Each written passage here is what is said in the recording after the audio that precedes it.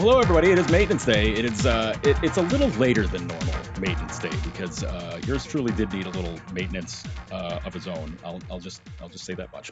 But we are here. We are keeping up with our weekly standard, and by we I mean myself and Lance Lasowski of the Buffalo News, who is here. Hello, Lance. Hello, Joe. Yeah, a little late, but hey, you know what? Maintenance day. You need them. You need them on Mondays. You need them on Tuesdays sometimes, and of course, sometimes you need them on Wednesdays. So here we Yeah, are. that's right. We've made Maintenance Day Monday our thing, and Maintenance Day Tuesday is fine because Tuesday is Monday Junior. As far as I'm concerned, because as bad as Mondays can be, Tuesday usually follows right behind it being equally terrible. So, but it is not a terrible one this week because we're here. And I want to start off with an apology, not for us missing Monday. Like I do apologize for that. That's on me. My bad. Um, but I want to apologize to Chris Durkin at the Buffalo Sabres. He's one of the PR mavens with the Sabres. Got to see him at the hockey night event with the Bisons over the weekend, which was really really cool turnout. Like it was a crazy turnout for fans coming to see the players. They had a nice group of guys: Opozo, Skinner, Malcolm Subban. I'm forgetting one other guy. Owen Power. Owen Power. How do I forget? Only forgot the guy who's going to be like in the running for the Calder this year. That's all. Like, no, okay, I apologize for that one too. But they had those guys there, and like fans turned out for autographs like crazy, which was cool, which was very neat to see. But I got talking to Chris, and Chris is very funny. He goes, I got a beef with you, and I go, whoa, whoa, whoa, whoa, what did I do? And he goes, you've been pronouncing somebody's name wrong this entire time you've been doing the show. And I go, what? What do you mean? Whose name am I saying wrong? He goes, it's Portillo, Eric Portillo. And I go, it is? And he goes, yes, it's always been that. I go, somebody kept calling him Portillo, and that's what I followed. He goes, it's literally never been how you pronounce his name. And I'm like, I was like, somebody lied to me then. I don't know who it was, but somebody led me down a path of pronouncing things wrong because I'm a nut. That stuff drives me crazy because somehow my name, 6 letters, 2 syllables, gets mispronounced constantly. Yarden. Yarden, Yearden, never mind the misspellings, Verdon, Yerbin, like all these dumb things. Verbin, like, okay, that's not even close. But like pronouncing a name wrong, that mortifies me. Like I used to call games in college, did some stuff post college too.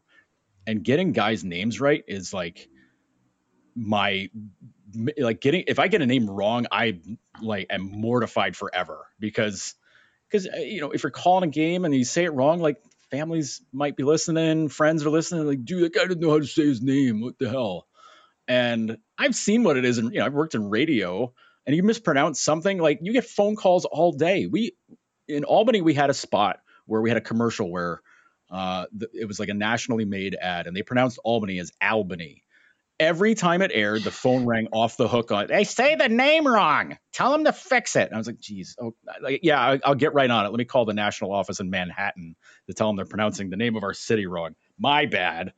So Chris tells me that I've been saying Eric Portillo wrong. So I will literally never say that incorrect ever again. So I just need to think Portillo's in Chicago with Eric Portillo. Just think of the great hot dog place in Chicago, and I'll be fine. So yeah, sorry, Chris. I will not push that button anymore unless I want to make it my bit where I just say it incorrect all the time. I was gonna say that. Yeah, you can make it your bit, which is you see some baseball announcer, play-by-play guys, some in hockey, if they're doing the visiting team, yeah, they don't care, and they're just going to lead into the fact they're getting those names wrong. I've heard a few hiccups in other podcasts this summer. I won't point them out, but it also doesn't help, Joe, that sometimes we don't get clarity early on how some guys pronounce their name, like Kulik. Like right now, I'm going with Yuri Kulik because that's the last way he had pronounced it. But I've heard it so many different ways, so we're gonna have to circle back to that one. For now, I'm saying Kulik, but that's funny that Chris pointed that one out. There we go. Chris did point out that they will have their own pronunciation guide that they're working on for us this year to make sure that this doesn't happen again. Especially like from morons like me with a podcast saying the name of one of the top prospects on the team's name incorrect. Oh my god! Like that it's funny, but it will sit in my brain and just chew me up for doing it wrong for like months at this point. We started this podcast in December. Christ's sake, it's 9 months along and I've been saying the name wrong the entire time.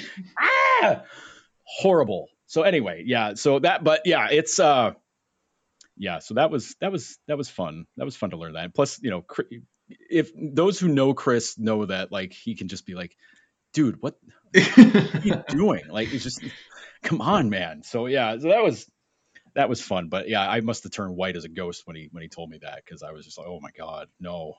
That's like, it's honestly one of my nightmares, is to just to say something incorrect. I mean, pronounce something incorrect. I say wrong things constantly, and that doesn't bother me. But saying somebody's name wrong, that bothers me. I'm glad you were able to make it to that game. I was on my way back to Buffalo on Saturday, so I couldn't catch it. But this is the first time since before the pandemic that the Sabres players had a legitimate outing that brought fanfare, if I'm not mistaken. It's probably been since the 50th anniversary season, all of the festivities leading up to the fact. So, and obviously with mistakes in them.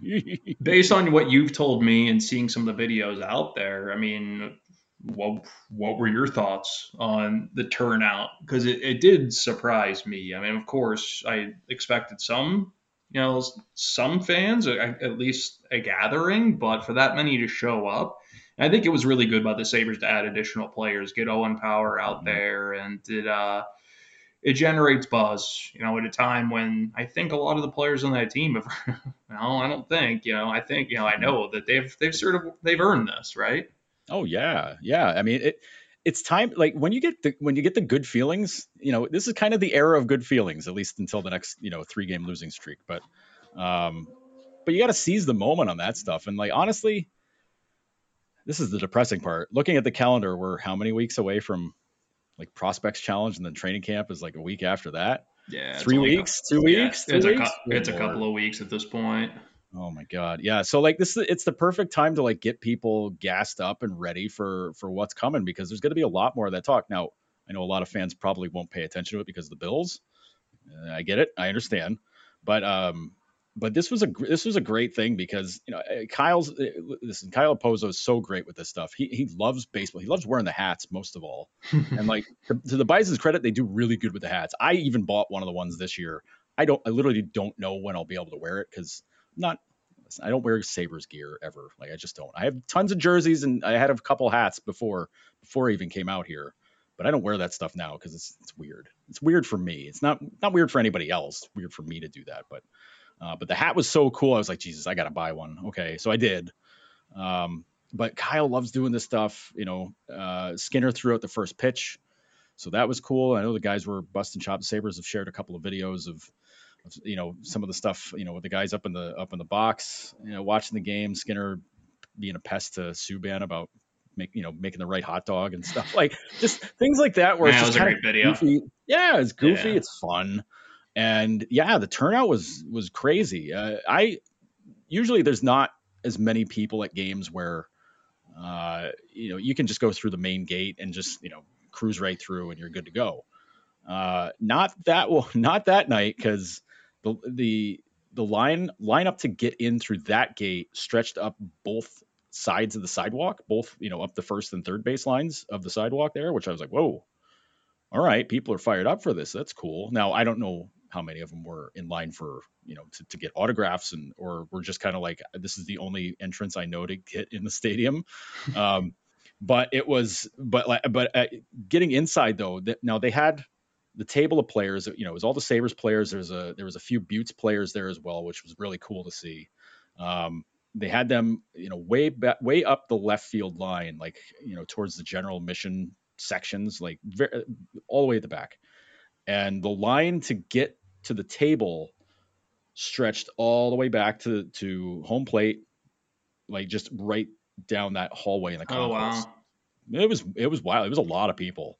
It's a lot of people that came in for autographs. Everybody, lots of people wearing hockey jerseys, even though it was it was hot out and you sweat your ass off being out there and that. But yeah, it was a great turnout, and game was kind of fun to watch too. There was a grand slam. I mean, geez, couldn't ask for more. But yeah, it was super turnout, and people are pumped. People are excited. So It's an important time for players to get out in the community when it comes to the Sabres, right? mhm. I think back to early last season, just how many Eichel, Reinhart, Ristolainen, all those jerseys. Most of the jerseys you saw in the arena were for players who were no longer with the team. Slowly, that changed throughout the season to the point where late in the year it was Cousins, Thompson, Darlene. It was all the new guys, and these, the players on this team, both younger guys and the veterans are so good when it comes to talking to fans, talking to media that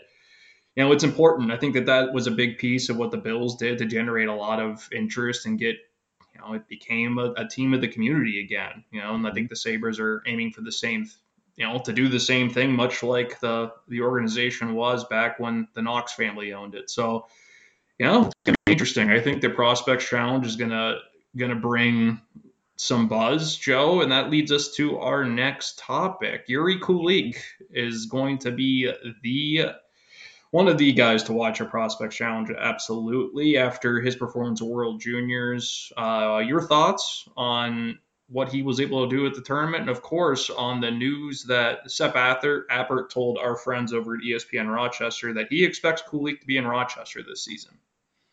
The Kulik's play at World Juniors was very strong. I thought he was very much a thorn in the side of the United States in the knockout round. He scored the empty netter that really iced the game for Czechia. I thought he looked great. The Czechs were Czechs never really are any sort of favorite when they get into these tournaments. So seeing them have the success, and obviously it comes at the United States, at the United States hands. It was very encouraging to see him play that well. The offensive numbers weren't crazy. Like, he did well. Like, he still racked up a few points, which is obviously good. The team was able to get into the medal round. They didn't medal. I don't. No, they didn't medal. I don't think. I don't think they won bronze. I don't know. Shows how closely I was really paying attention to the results of the tournament. All I know is Canada won in overtime, um, but it was a very encouraging tournament, because these are the things that I was most interested in seeing out of him, is these age on age competitions where you want to see how well he can do. And he's still young compared to a handful of the guys that were playing in that tournament, because there's still a handful of guys that were 20, that they were eligible back in December and January when they tried to play it the last time. So Kulik comes in as a guy who was just drafted and plays pretty well. I don't know, like that alone tells me that Appert believing that Kulik's going to be in Rochester is 100% the right move. Because listen, he spent all last year playing in the extra liga, and he was hanging in there well with those guys. He had the most points of a guy who was drafted since Martin Netchas, and Netchas is a pretty good player in Carolina. So to me, Kulik's fascinating, and seeing him do as well as he did this time around was very encouraging. And you know what?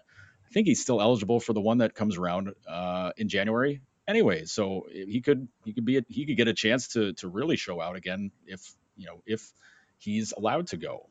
I really thought that the ice was tilted in Czech Republic's favor each time Kulik was on the ice. He Hmm. didn't have the dominant offensive showing in terms of production that we saw at the under 18s when he was the MVP of the tournament, but he showed all all those tools that made him the Sabres, final selection of the first round. Remember, they tried to trade up to 17 to pick him to go back to back with Oslin and Kulik. They wound up getting at 28, and they have to be encouraged by the early returns, right? And it's not, his game is more complete than I would have expected. Of course, you see the explosiveness, you see how strong he is on the puck, but he also is extremely good defensively. When his line didn't have the puck at World Juniors, he was working to get it back, which is going to help him immensely when he makes the jump to the American League in the fall. And I know that this is inevitably going to lead people to ask, well, can he make the Sabres roster? No, we don't expect him to make the Sabres roster for the obvious fact that there aren't roster spots up there for the Sabres right now. Of course, there's always the chance he can eventually get games if all goes according to plan. He stays healthy and his development is trending in the right direction. But this makes a ton of sense. If he wasn't going to go back to Czech Republic, you weren't going to send him to the QMJHL. That wouldn't help him. It would be a step back, in my opinion. Now he can go to Rochester. He can play center. There's definitely a need down the middle there. And he'll play with some really good line mates. As much as the Amerks looked like a young team last season, they're going to be even younger, which is a very, very interesting layer to the development plan that Kevyn Adams has laid out here. Yeah, and you mentioned his defensive play. If anything, keeps him play, not just being in Rochester, but playing big minutes. It's got to be that. Yes, that's always the biggest hill to overcome for younger players, is that the leagues they come out of, for the most part, are ones where they are the dominant player. They're asked to carry all the offense. They don't necessarily have to play defense because they have the puck all the time, so they don't really have to do a lot of the back checking, fighting to get the puck back. They don't have to do a lot of that stuff. In Kulik's case, you play in a men's league. Well, A, you're not going to be the best player there. B, you're not going to get the minutes that you're looking for necessarily. I can talk, guys. It's fine. So listen, I've been hype on him since they picked him, because to me, he's, it was a steal to get him where they got him. And he's so well put together right now for a guy his age. Like, it's really impressive. Now, I mean, you don't always want to just get these guys pressed right into action. I mean, I think of, obviously there are examples from the more recent past that sometimes sending a guy that young right into the AHL isn't always the right move. I mean, Quinn had a really hard time doing it. That was, COVID. I think COVID times is a little different. Weird year. That was a really weird season in so many ways. And the guy before that is Alex Nylander, where that's a whole other. Yeah, it's a whole other different player. I think that what Kulik has, it'll serve him well, is the compete.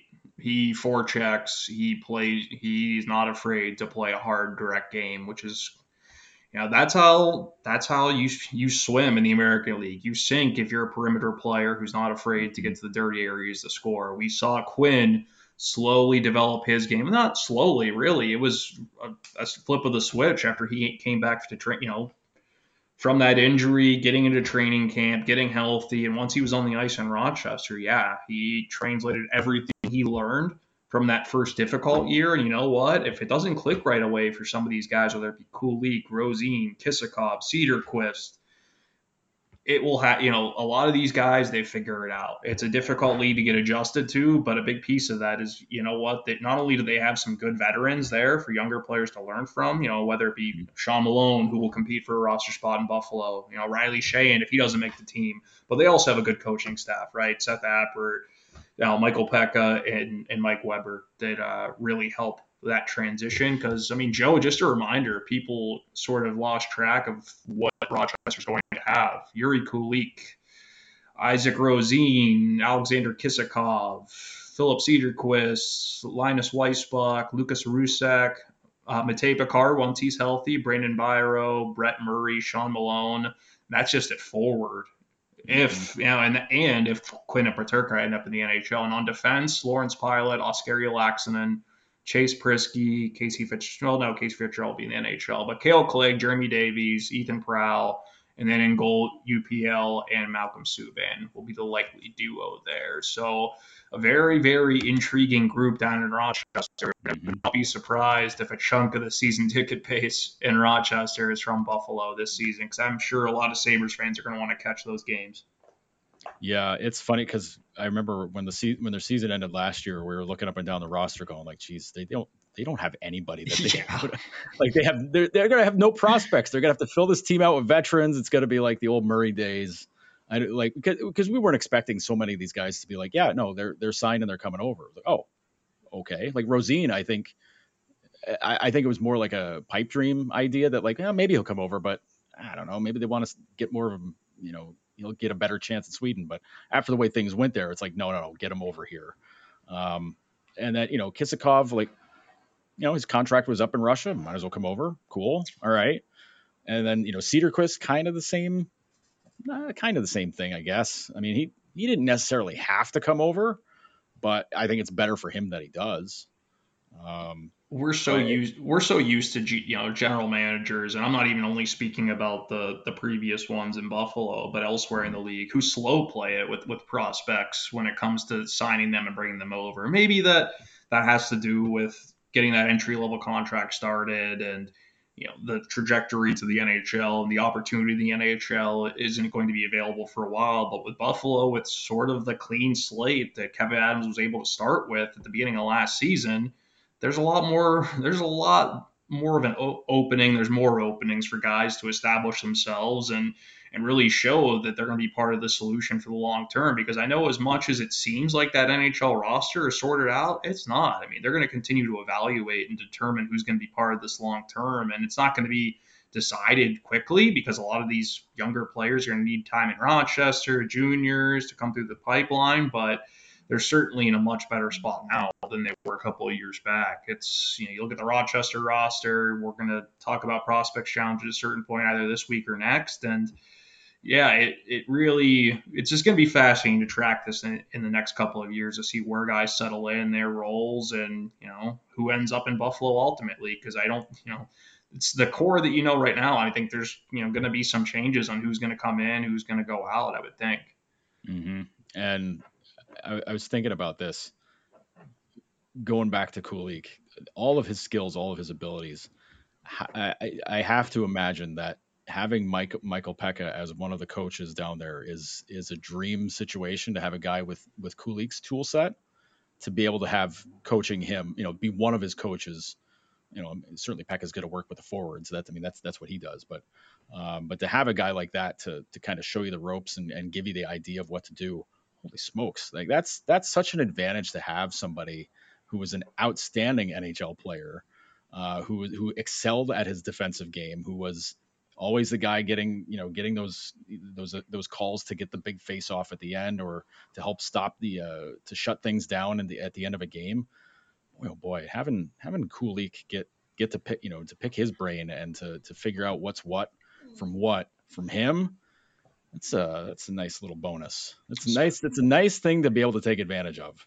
And we saw what the work that Pekka did with JJ Paterka is just one of many examples last season, Mm-hmm. and how complete Paterka's game became through his work with Pekka, whether it be just details, right? It's defensive details. I recall Seth Appert telling the media back in the spring that Pekka once told JJ Paterka that his legs are his money makers, but they're not going to make you money if you only use them on offense. You have to use them on defense as well. And Paterka got that message. And Kulik, it's going to be winning faceoffs. It's going to be learning a complete game and learning how to create time and space and earn time and space on the smaller ice sheet. But there's a lot of different ways you can use him. That's going to be it's Seth Appert's going to have a fun time coaching that team, I would imagine, with all that youth. And of course, they made sure they brought back some really good veterans and Sean Malone. Sean Malone, Ethan Prowse, a great guy to have on the back end too to provide some stability on your second power play unit if one of your other guys isn't ready for that role.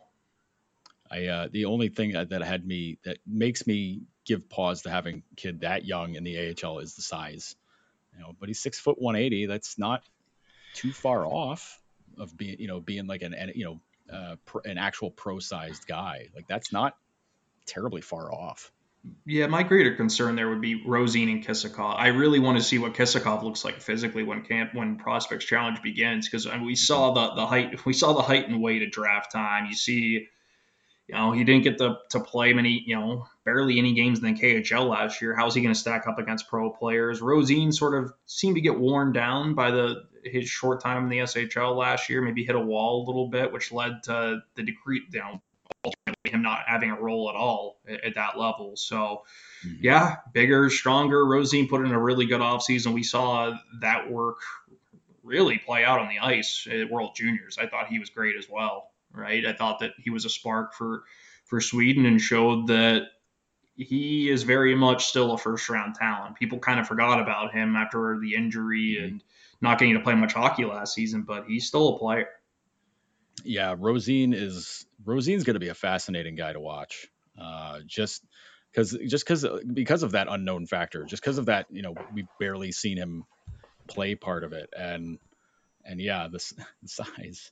Rosén was not a big guy when they drafted him, and I don't know. I know he looked a little bit bigger, a little stronger, seeing him in the World Juniors. So it's good. Obviously, that's you can't come rolling into an AHL camp weighing 145, 150 pounds. Like that's just that ain't gonna get it done. But it's gonna. Getting bigger, stronger like that takes a little bit of time because you can't speed run that. You try to speed run that, you're gonna get yourself hurt. Like that's just how that works. But yeah, that's I don't know, man. Like it's really interesting. But it brings us to another fun question. You mentioned the prospects challenge. We got that coming up soon. We don't have a roster yet, so we don't know who's going to be in it. Which it's fine. That gives us time to kind of kick it around and think about, well, who's going to play? Because we're already thinking of who some of the guys are going to be with some of these other teams. Because we're already thinking Slavkovsky showing up in town from Montreal, like that'll be fun. Everybody brings a different smorgasbord of talent, except for the Penguins who bring. Well, listen, they don't even have enough prospects to play more than one game.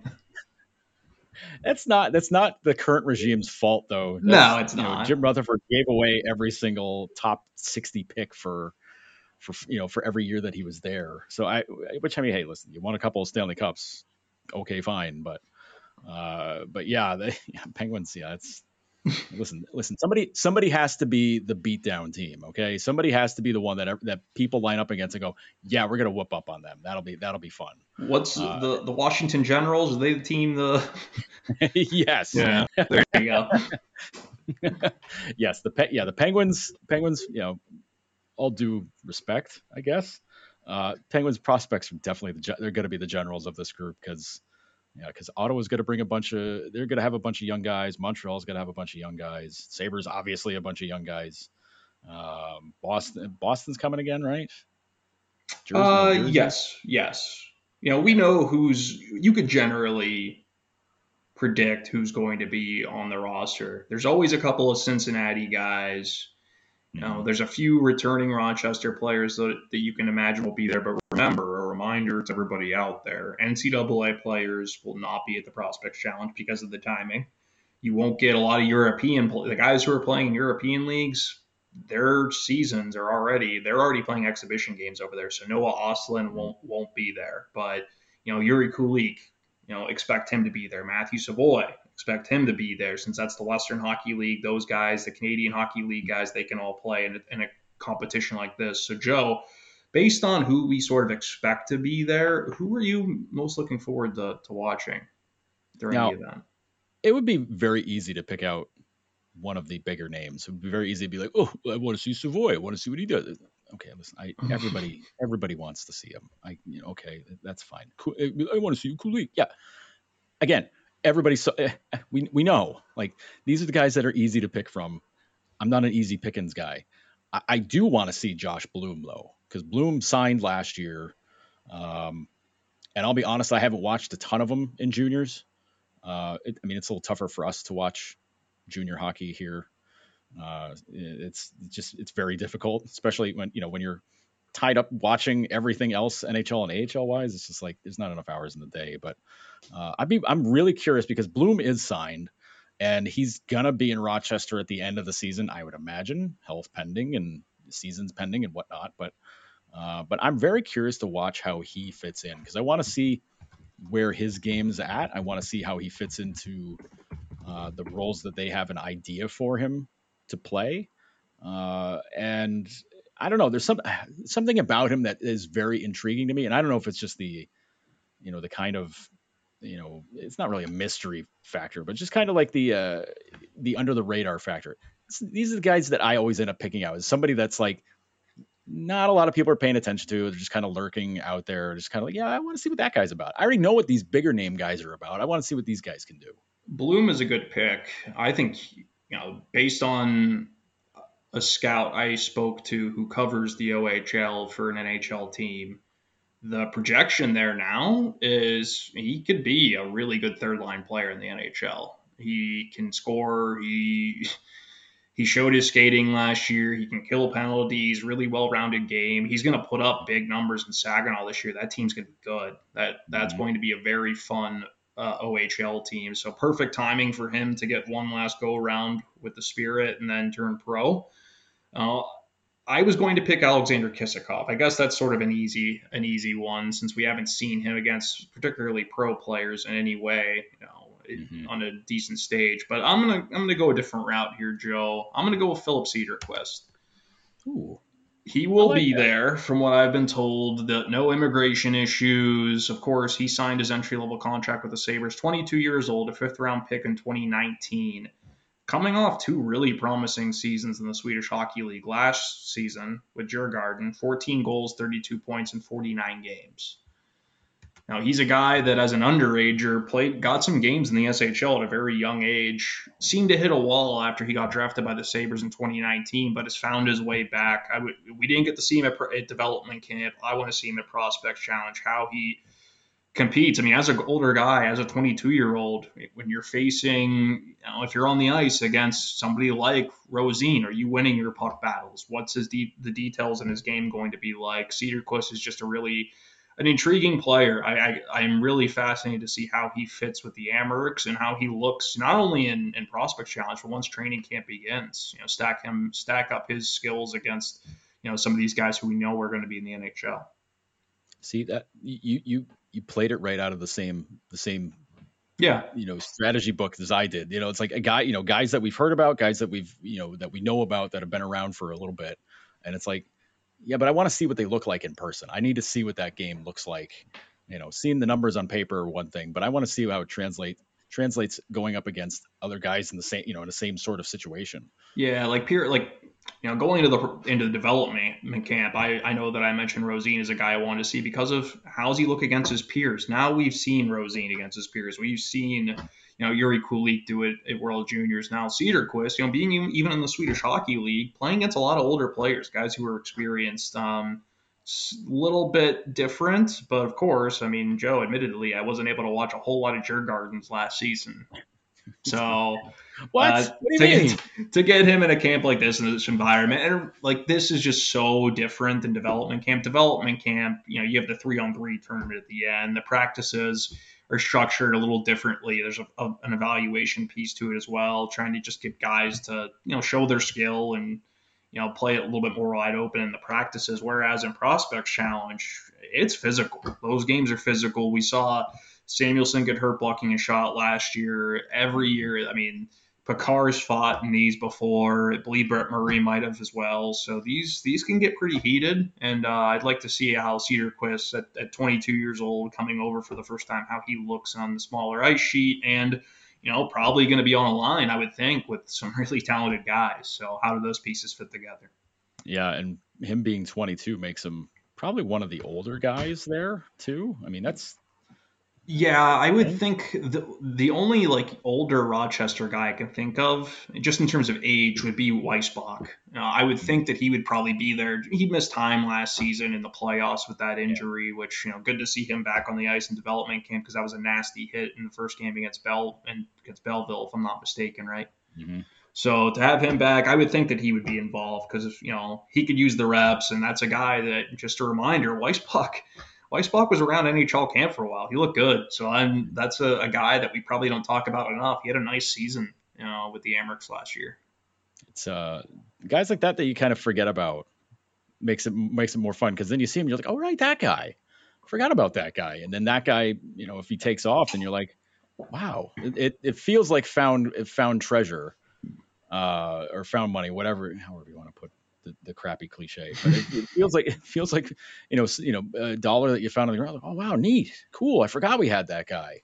You could tell he showed up well coached, which I'm not just saying that because the Sabres coach is the brother of Wisconsin's coach, but I think Tony Granato usually does a really good job getting his guys ready for that jump. He I think Weisbach was there. Well, I mean, he obviously did 4 years. Was it Granado? I don't. Was it Granado all 4 years? Did he have Mike Eaves maybe his freshman year? I think he had Mike Eaves his freshman year. I believe that Granado was just involved in the recruiting aspect of it. I think maybe they crossed paths, but I don't think that they were together at any point in time. Yeah, no, that was yeah. I mean, he did very well at Wisconsin. I think the concern with Weisbach was always like, okay, he stayed all 4 years. If they wanted to sign him, they could have done it at any point. He probably would have jumped at the chance. Him staying all 4 years in Wisconsin though worked great for him because he was able to play some really key minutes, play some key situations, and really show what he could do instead of looking like he was mooching off of bigger talent. Alex Turcotte was there for a year, and it's kind of like, oh well, of course Weisbach's got the big numbers. He's playing with Turcotte, blah blah blah. It's the old Evan Rodriguez thing. Yeah, and he was limelights with Cole Caulfield for a bit too. Yeah, God, I forgot he was at Wisconsin too. How do I forget that? How do I forget that guy was at Wisconsin, for crying out loud? But yeah, you get that rub off from playing with those guys, and sometimes you get overlooked for it. And I guess we could call that being Rodriguez, because Evan was a really good player anyways, and then Jack shows up, and then suddenly he's putting up 20 more points in a season, and everybody's like, oh, see, Jack improved all these guys, and you talk to Evan about that. He'll let you know. It's like, dude, I was good already. Like, it was nice, it was nice to play with Jack, but like, geez, man, I was already putting up numbers. Leave me alone. Like, okay, all right, that's fair. But yeah. Speaking of Prospects Challenge, another player that, of course, is another one to watch is Tyson Kozak, Joe, 19-year-old center, 7th-round draft pick in 2021. And the news of the week, he signed his entry-level contract, which shouldn't surprise us considering he was really, really good at development camp. And I don't know if I'm sure some people missed this, but when Michael Pekka spoke to the media, he was asked about Kozak, and he basically said that definitely didn't look like a 7th-round pick on the ice. Looks like a guy who's drafted much, much higher, and he's somebody the development staff had spoken about frequently throughout this season. And just a reminder that this past year, Kozak 32 goals, 69 points in 66 games for Portland, which had a heck of a season. He added 5 points in the playoffs. And he was one of those guys who slipped in the draft because, remember, the Western Hockey League wasn't able to have a 2020-21 season. He only got 18 games in, right? They played in the bubble, weird year. So, the Sabre scouts across the league only had film on this kid from when he was 16 years old, as a first-year player in Portland. So just like Josh Bloom, his draft stock probably took a little bit of a hit. Well, it took a big hit in Kozak's case, and the Sabres, looks like they found a really good player here with some nice upside. Not only that, but I believe he was co-captain in Portland as well last season. Yep. If I'm not mistaken. Imagine a team being able to pull out. Now, this is obviously putting the cart way ahead of the horse. I mean, putting the cart way the hell down the road, and the horse is just kind of hanging out. But imagine Kozak turns into an NHLer, and then suddenly you got a team that's got 2 7th-rounders. People are going to be like, Buffalo's the new Red Wings. This is how it is. Like, you just keep finding guys. I'm like, that'd be cool. But the fact that he was a 7th-rounder and he's putting up those kinds of numbers, you can't help but think like, geez, maybe they got something here. Maybe this is a guy that's just, slightly late development curve. Or just like you mentioned, WHL had to take off for a year. And nobody, it's a key year for development and showing what he can do. That's kind of how those couple of drafts there are going to be. You're going to probably have a lot more stories of guys going deeper in the draft that suddenly are, wow, I can't believe this guy went in the 6th round. It's like, well, yeah, I can believe it. And in Kozak's case, it's the 7th round, but geez, man, like 30 plus goals, almost 70 points. That's impressive. WHL is a tough league. Yeah, and beyond the production, it's the way he plays the game too. He is miserable to play against. Puck battles, wins face-offs. To quote Phil Housley, the checking detail is there with Tyson Kozak. No. But I mean, these are the types of players, right? Throughout previous regimes, where the Sabres didn't hit enough in the later rounds. Now it's way too soon to say that they hit on this pick, but his trajectory, the development curve is exactly where they want to be at. And too many times in recent past that hasn't been the case, right? I mean, the Sabres have passed on signing second round picks. They passed on signing guys that should be what you would think surefire NHL players. Well, that's not always the case. So to get players in the seventh round, this goes back to 2000. I'm not even going to go all the way back to Olofsson, but think back to 2019 when they got Lucas Rusek in the sixth round. Like you got to hit on those later rounds to get useful players to fill out your depth, especially with where the salary cap is and where we ultimately think it's going to be, which is not much higher than it is in the moment. See, it's funny you mentioned Housley because I thought of another Phil-ism in talking about Kulich, and it was not checking detail. It was not shot mentality. It was neither of those things. It was plays like a dog on a bone. Oh, yes. Which is one of my favorite Phil ones because it makes sense. And a lot of people look at it and go like, what the hell does that mean? It's like, well, think about it just for 5 seconds. And Kozak is that sort of guy. If he's miserable to play against, like that's great. Like they want guys that can just are puck hounds and they want to get at it and they want to bug the garbage out of you. Like, you don't even need to be an agitator. Just playing that sort of way is going to make people just be like, get off me, dude. Just get away. Just knock it off. Leave me alone. Like that stuff is enough. Just to be, you can be a pest just by doing your job like that in hockey. It wasn't long ago. We didn't have the podcast yet, so we can't take credit for this, but a lot of the talk around the Sabres was not enough centers, right? Eichel was on his way out of town. Sam Reinhart was on his way out of town. You look at the pipeline at that point, it was Dylan Cousins, Casey Middlestad, and not a whole lot else at that position now. Yeah. Tage Thompson, Dylan Cousins, Casey Middlestad, Peyton Krebs, Yuri Kulich, Noah Ostlund, Matthew Savoy. They are very, very deep down the middle, and those players many of them can shift over to the wing, right? So there are a lot of options here, and now a big test is where do they go with this now, right? I mean, of course, you have to continue to develop, but figuring out where all the pieces fit is going to be a fascinating process to monitor here. Yeah, that might be something for folks in our position to be able to try to explore what do they look for to decide between a guy being a center and a winger? Like what sort of things or at least I know it could be different team to team, coach to coach, whatever, but what does Buffalo look for out of that? And I'm sure it would probably lead to answers just like, well, we want guys that can play. I think Don Granato would give a very calculated answer. And if anyone can make that call, it's obviously him. He was right. He was bang on about Tage Thompson being able to switch there when even some of Tage's teammates wondered, like, how is this going to work, right? Yeah. And now Tage is on his way to earning himself a really nice deal. And the Sabres, through some difficult seasons and some very difficult trades, have got themselves to a really nice point that they've got some riches down the middle. Now it's where everybody fits. And Kozak, hey, credit to him. I think I agree with you 100%. Out of that draft in particular, the 2021, we're going to see some crazy, we're going to re-ranking those players 10 years from now, going to be fascinating because it's not going to be as close as some of the other drafts that we've seen, right?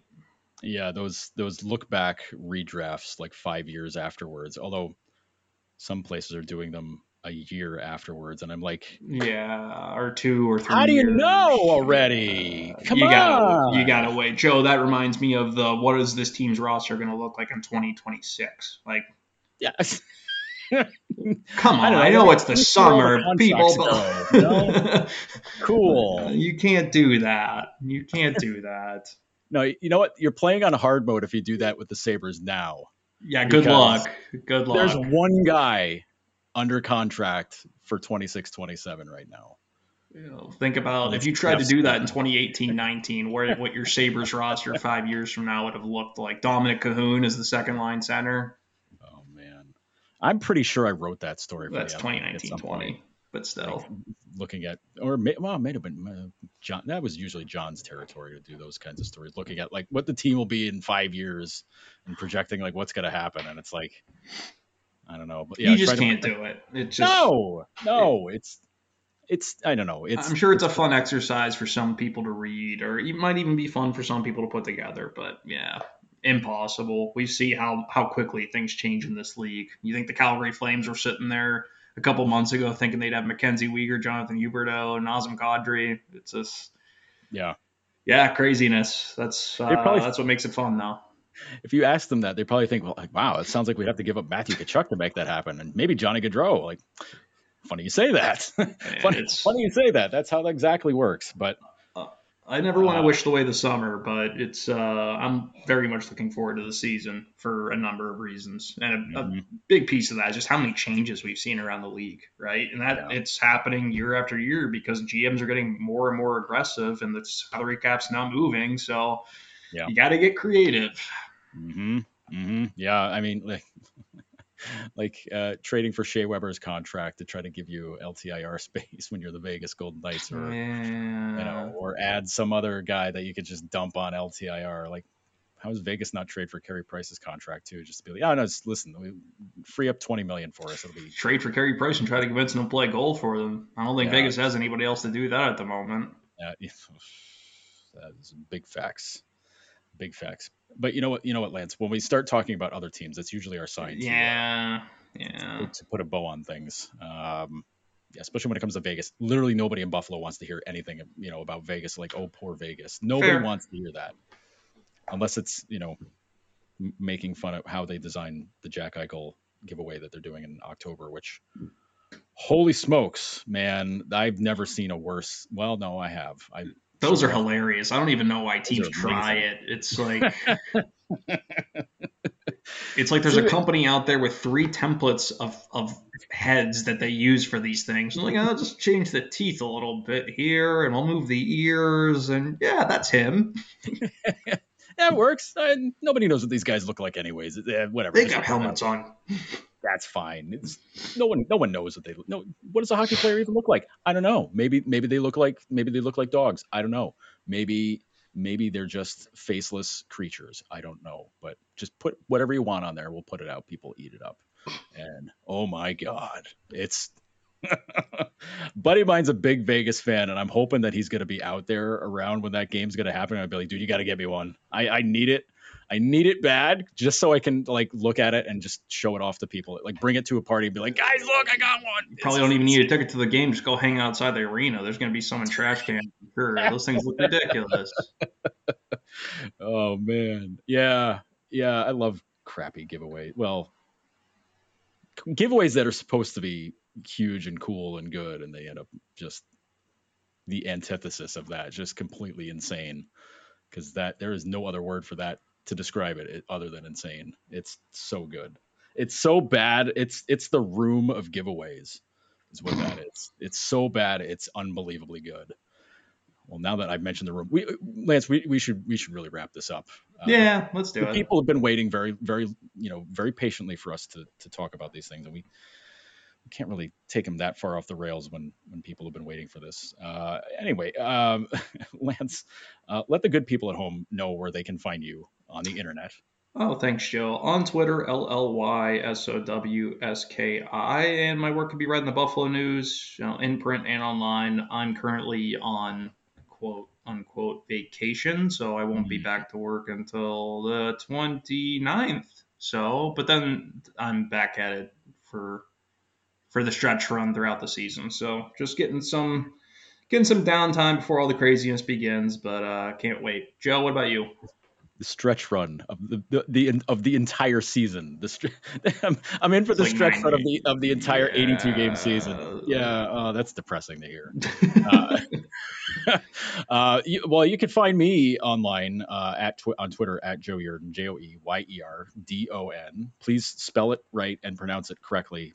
By my God, please do that. Otherwise, I don't know who you're going to find on Twitter. You can also find my work at Bleacher Report. Lots of fun going on there. You can find me at Noted Hockey. Where else am I forgetting? The McKean Yearbook is coming out soon. I'm sure I'll be promoting the garbage out of that. I'm writing the Sabres player previews for that, as well as a few other teams too. So thanks, Lance. Better late than never for sure with this one. And we will catch everybody again next week.